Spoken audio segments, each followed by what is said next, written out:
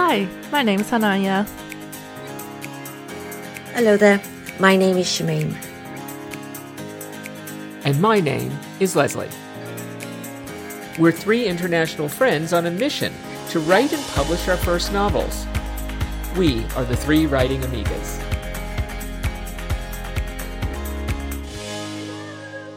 How are you? Good. Hey, darling, you do not have light on your face. I do have light on my face. Really? Mm-hmm. Wow. It's just dark because it's light outside. Oh. Yeah. We started doing this in the dark. Me and Hannah. That's true. It's nice finally lighting up. This is the first time I feel like we've had light. Yes. Like natural light for me.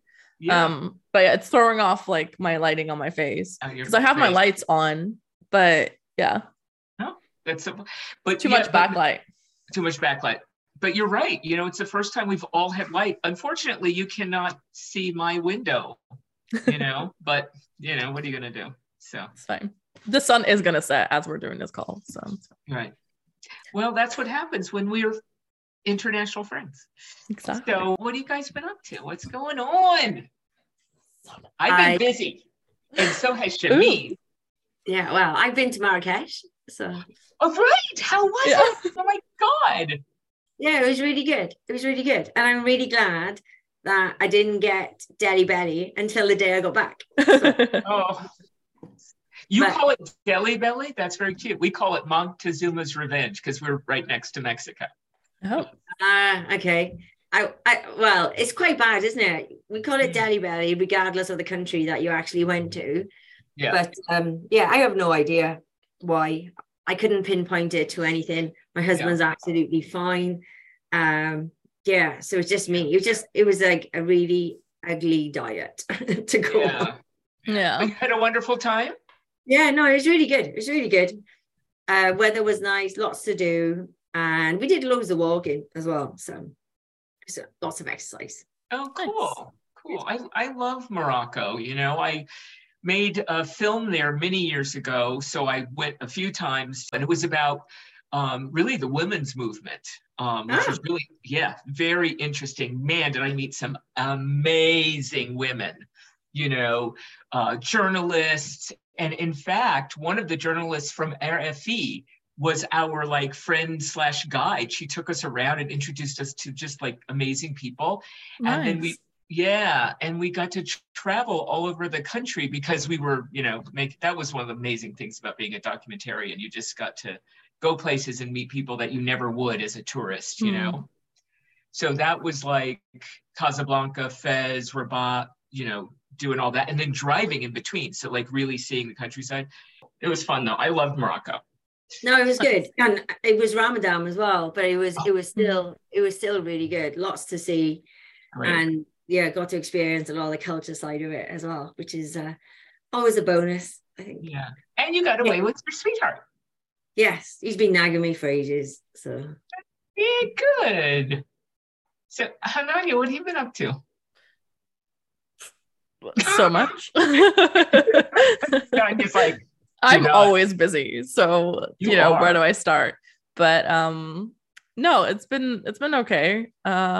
Roller coaster as always, but I have been like working towards my book. I've been like reading my chapters and leaving comments and like stuff like that. I'm currently in chapter 12, so I feel really good about that. Yay. And I've run into like a timeline issue I feel like I need to figure out kind of, but I feel like this week I did sort of come up with a solution for that, so that was good. It's been a roller coaster of stuff. Anthology stuff is doing pretty good. We got all of the stories. Your number 2, your story's going to be the second story in the anthology. Which is very exciting. And if they don't change anything before it's published, but that's what we're assuming it's going to be. And one of the authors sent me a message on Instagram because she had read my story and she absolutely loved it. And it was so sweet of her to send that to me, and that like literally made my day yesterday. So good. And my pre-order is in. Thank you very much, and everyone else. Yes. Okay. So can I just say that the money I'm getting from that pre-order is going to be the first money I make from my writing. Really? Yes. Like as of my writing, because I have had Fiverr stuff in April, but that's going to be like my first money off of my writing, which is very exciting. So that is so cool. And I get to be a teeny part of it. I'm so excited. So awesome. Yeah, pretty good. You're on Fiverr as well? Yes, I offer brainstorming help and other stuff, but yeah. Well, I have a little bit of news too. Come on then. I started my blog. Yay! And my website is up. Huh? I saw. I don't know how I came across it, but I saw it and I was like, oh my gosh, she started a blog. Yeah, and my website is up, ldfarrell.com. Nice. And you can get our podcast on it and my blog. And you can also get my blog on WordPress. Nice. So I'm very excited. Yeah, so now we're just all like busy bees. But I feel like it's also because we haven't really sat down in a couple of weeks. So no, we've had a 2-week break, haven't we? Yeah, that's true. So then a lot happens in 2 weeks, A lot happens, especially with us. A lot happens in 2 weeks. Yeah. I wonder though, it's a terrible segue. What's happening with Shameem's ancillary characters over the last 2 weeks? I wonder. What have they been up to? Yeah, what have you been up to? Hananya and I have told you what our characters were up to. What have you been up to? Yeah, mine have been sitting there waiting patiently. Yes. Marinating. Yeah, I've been fixated on my antagonist for so long that I've probably not done enough work on my others. But yes, I have a cast. When I first started writing this story and I was writing about the antagonist, I named him Kevin. Now, this is going to sound probably bad. I named him Kevin because Kevin at the time was probably the name I most disliked. And I wanted to, every time I wrote it, I wanted to feel, something that wasn't pleasant. So every time I typed Kevin, I was like, kind of thing. That's good though. I was going to say, I don't think emotion in your.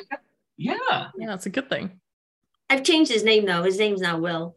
So, which is not. Yeah, but if that is what triggers you in a way to write the way that you want to write, then it doesn't matter, does it? No. It's a good way to trick your brain. Yeah. So. I want to caveat that I know a lot of nice, lovely Kevins. Lots. Okay. People that know you and that are named Kevin are going to be like, oh no, she hates me. Was it me that pissed her off so much that I'm the evil name now?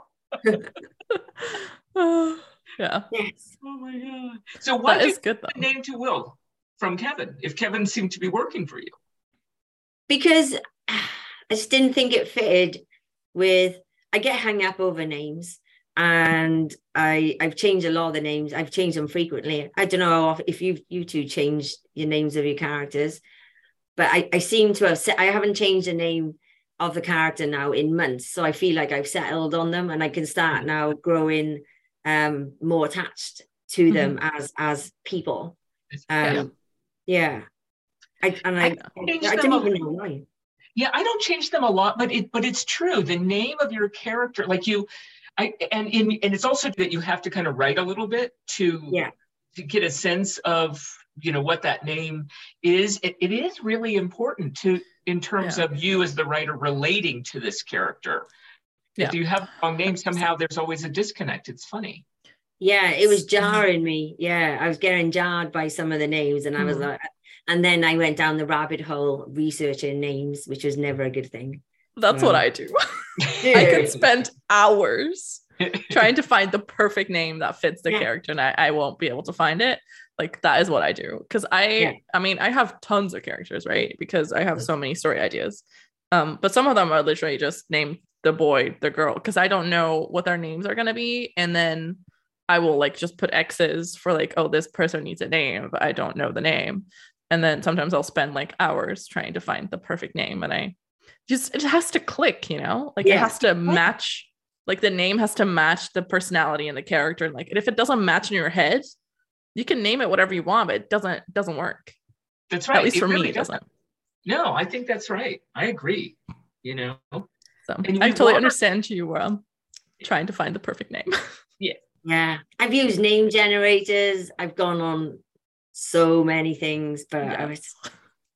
Yeah. Oh yeah, I'm like, what most popular names in the 1930s? Like, what did it, you know, like all of that stuff. And then until you go, that's it, that's her name or that's his name. You just feel it, you know. But it depends on the character, I feel, because for like side characters that I don't care about too much, that do need a name, but like doesn't matter if it's like, you know, this name or that name, or then I'm like a little bit more loose with it. I'm like, I'll just pick whatever.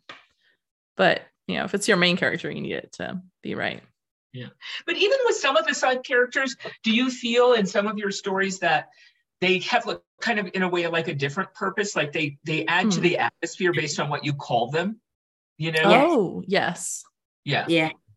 That's what I just feel like names in general, I feel like they're critical to the story, even though I cannot articulate for anything why. I just feel like it's just in me that it just, the names help connect the dots for me. Yes. Yeah. 100%. I agree totally. Yeah. So what are the names of your other characters?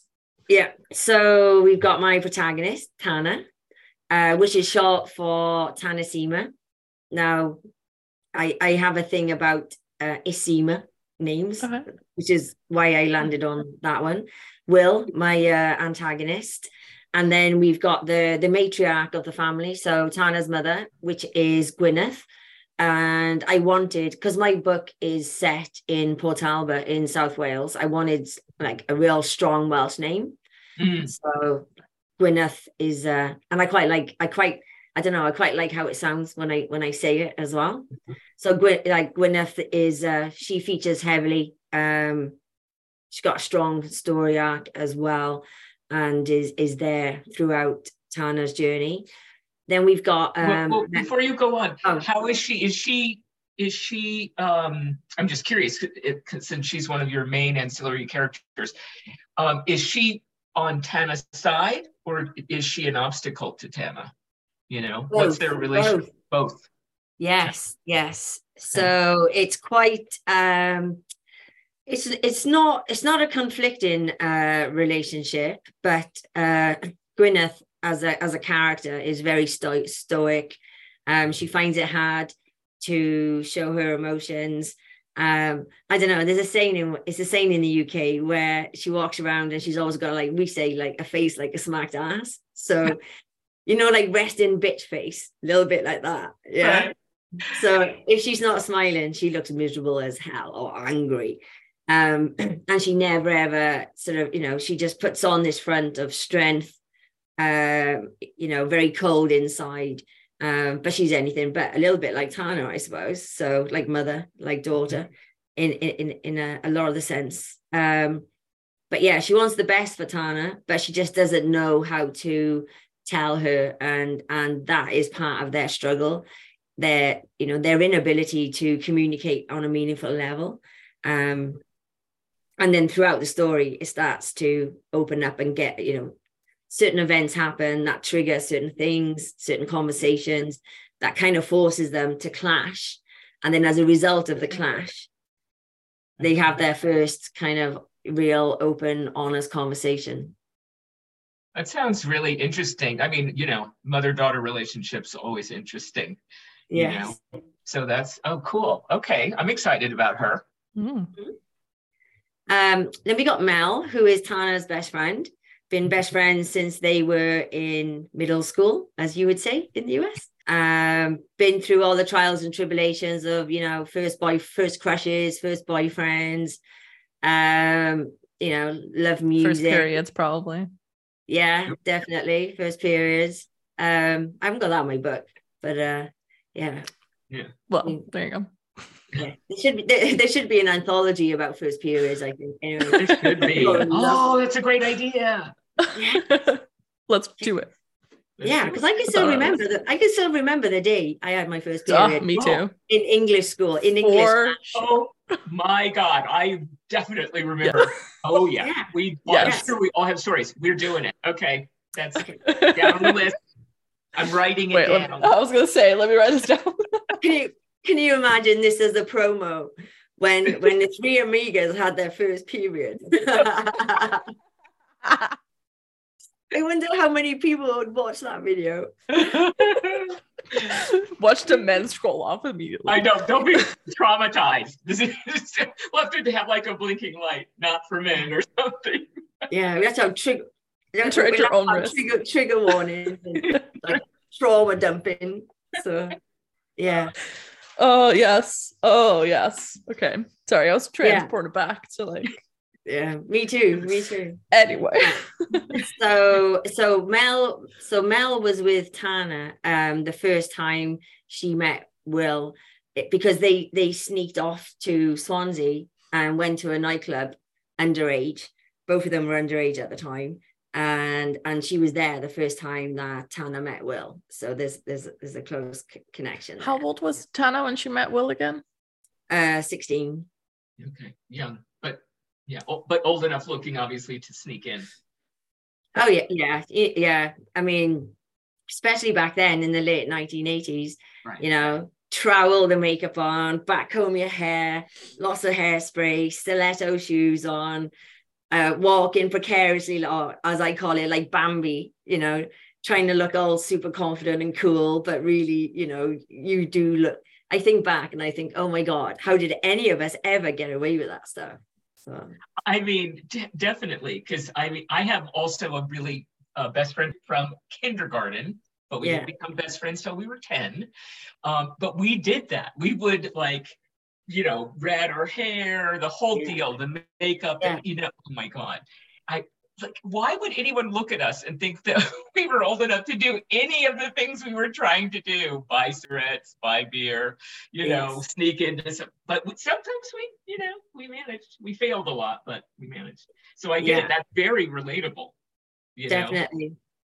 So those so that they've got a really good friendship, and Mel has a strong story arc as well. So Mel is over at Tana's house most days, and she's going through her own set of troubles because her mother wants to move away and Mel desperately wants to stay, whereas Tana desperately wants to leave and doesn't want to stay. So they try to get their heads together to figure out a plan of how they can get Mel to be able to stay with her mother's blessing, because she doesn't want to go against her mum's wishes. So that's kind of that is a side thread. They become even tighter and tighter as the story goes on. Yeah. And Mel's like a surrogate sister, so she's an integral part of the family. Comes and goes as she pleases, so to speak. So yeah. Cool. I like that. Then we have Jess, which is Tana's older sister. Mm-hmm. So if you remember the last time we spoke, Jess is the owner of the orange jumpsuit that Tana was wearing when she got beaten up by Will. 9 years older, and she's pregnant as well. Gonna have a baby, and we don't know who the father of the baby is. Okay. Because she won't tell anybody. So intrigue. I like it. Yes. And Tana is massively frustrated because Jess is pregnant and living on her own. She's coming back to move back into the family home, much to Tana's disgust, because she doesn't want to share a bedroom again with her pregnant older sister. So yeah. She's going to have a baby. She's coming back because she's pregnant and needs the help, right? Yeah. So she's going to have a baby and then a baby in the room. Yes. I'd move out. Be gone. Yeah. And then we've got Christine, which is Tana's auntie. So she kind of sits in the peripheries for the first couple of chapters, and then a significant event happens, and then she's like lands smack back in the middle of the story, basically. So, and Is she again, a shit stirrer or is she a peacemaker? she's definitely, I don't know if she's a peacemaker. She's definitely not a shit stirrer, but she just sits on the edges. She watches, she listens. She's, she says she gives her 10 penneth, but and not until a significant event happens do we start to hear her voice really and understand, why she's been sitting in the background for so much of the story. And then we've got Morgan, who is another friend of Tana and Mel, and she again starts off on the edges of the story. She's the one that again, she's got an older boyfriend, which is part of the allure, I would say, for Tana and Mel, why they want to go to a nightclub, hang out with older men, because their friend Morgan, they think she's glamorous. Her boyfriend drives a cool car. He's the one that takes them to the nightclub in his cool Toyota, which were all their age, I suppose, if you had any money back in the day. Gotcha. And then Morgan starts to feature a lot more as events start to unfold in the story. So the three friends on their own have a kind of separate story arc. I sound very like cloak and dagger with what I'm saying. So that's good though. I mean, I'm intrigued. I'm liking your characters. They're interesting, and I'm reading it. Yeah. And then my last one is Vicky. So Vicky, we meet Vicky when Tana goes to the job center and serendipitously meets a guy who's there to recruit people to join the army. And he is her sort of number two. She is his number two, should I say. And that is the beginning of a new friendship starting between Tana and Vicky. And I can't give too much away on that one either. Otherwise, I'm going to give too many spoilers. Oh, that's fine. So that's my cast. Yes. Okay. Well, let me ask you a question. Do on Will's side, are there any... I forgot. I was going to ask the same question. Oh, sorry. No, I forgot. Tana's brother, Dan. Okay. Oh, there you go. Which is short for Danielle. But yeah, Tana's brother, Dan. Yes. Because he's the one that finds Tana after she's been beaten up in the beginning of the story. Is he friends with Will? No. Oh, he's scared. He's scared of Will because he's always had his suspicions, and he's the younger brother, and he can't keep a secret. He can't keep his mouth shut, he's the trigger. He's the reason why Tana has to face up to the fact that she's in an abusive relationship. Because she knows that Dan is going to be like the town crier as soon as they get home. What is it about the younger ones never being able to keep their mouths shut? Yeah. I think you're giving us a bad rap. I'm just saying. Are you the younger one? I was the youngest when growing up, but there was a big gap. So I feel like I was good at keeping secrets, and maybe that was mostly because they were almost so much older. I don't know. But I feel like the young ones get the bad rap. But he's getting a bad rap a lot throughout my story because he is the only kind of male, within the family. Mm-hmm. So, and because he's the youngest as well, and he's surrounded by, I think of it like an elephant tribe. You got the matriarch winner. And then you got the siblings, which are females, aunties, sisters, and then you got the younger brother who's getting like bitch slapped all the time by the women. Yeah, I like it. So on Will's side, is there any secondary or tertiary antagonists or that are important to the story? People there, yeah. Yeah, no, Will is kind of operating as a lone wolf, primarily because of his narcissistic tendencies. If he had people close to him, they would know his true colors. So because he's always got this sort of facade that's sort of projecting this happy-go-lucky life and soul, everybody's friend. He's got friends, but nobody really that really knows him, knows his past, knows much about where he's come from or what happened in his past, but they're very much very transient friends who just happen to work with him, or have very loose type of meaningless relationships, I guess. Typical, well, I don't want to say typical male relationships, but they're, especially back in the late 80s, men didn't have real emotional conversations. Right. They went to the pub, they talked the talk, shoot the shit, but they didn't really get down. I don't think men really talked about anything that affected them, on a physical, mental, emotional level. I don't think that came into its own until not so long ago. I think that's true. I mean, here in the States, it's a lot of like, especially whether it's in stories or even in real life, it's like guys will go to a bar here, or whatever, or even like if they go to a party and you meet another guy, they talk about sports.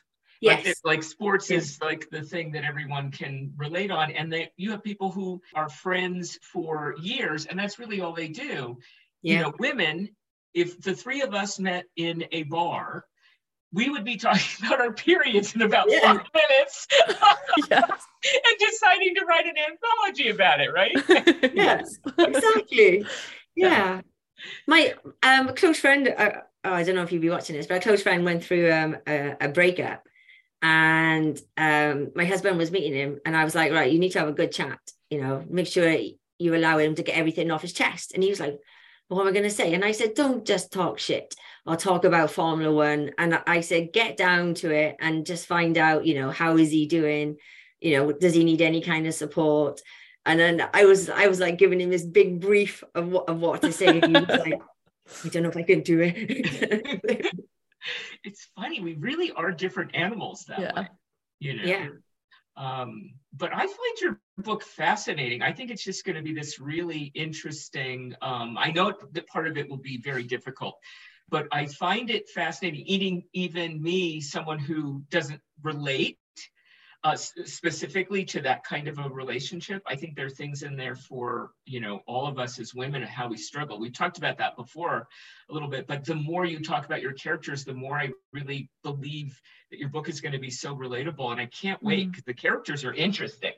Yeah, it's not all dark either. It's not all as much as I've got a really dark theme and some really dark things happen. Some really funny things happen as well. So there is humor in there, and there is a running theme going throughout the story. In the UK, it's a nation of tea drinkers, and and there's a thing in the UK, like if you came in the house, especially where I'm from in Port Talbot, rocked up to my mother's kitchen where it's always a house full, big gaggle of women and all kinds going on. And you come in and you just announce this really bad drama, really bad thing happened. So-and-so has just died. The first thing somebody would say is, right, we need to put the kettle on and have a cup and make tea. And, there's this big pregnant pause while everyone's like kettle, cups, getting all the tea bags ready. And then once you've got your cup of tea in front of you, then you can get down to business. And that's the theme as well. Tana comes in the house, she's covered in blood, her hair's everywhere. And then it's like, right, we need to put the kettle on. So, no one's looking at her or checking her body for injuries. It's a cup of tea first and things like that. So.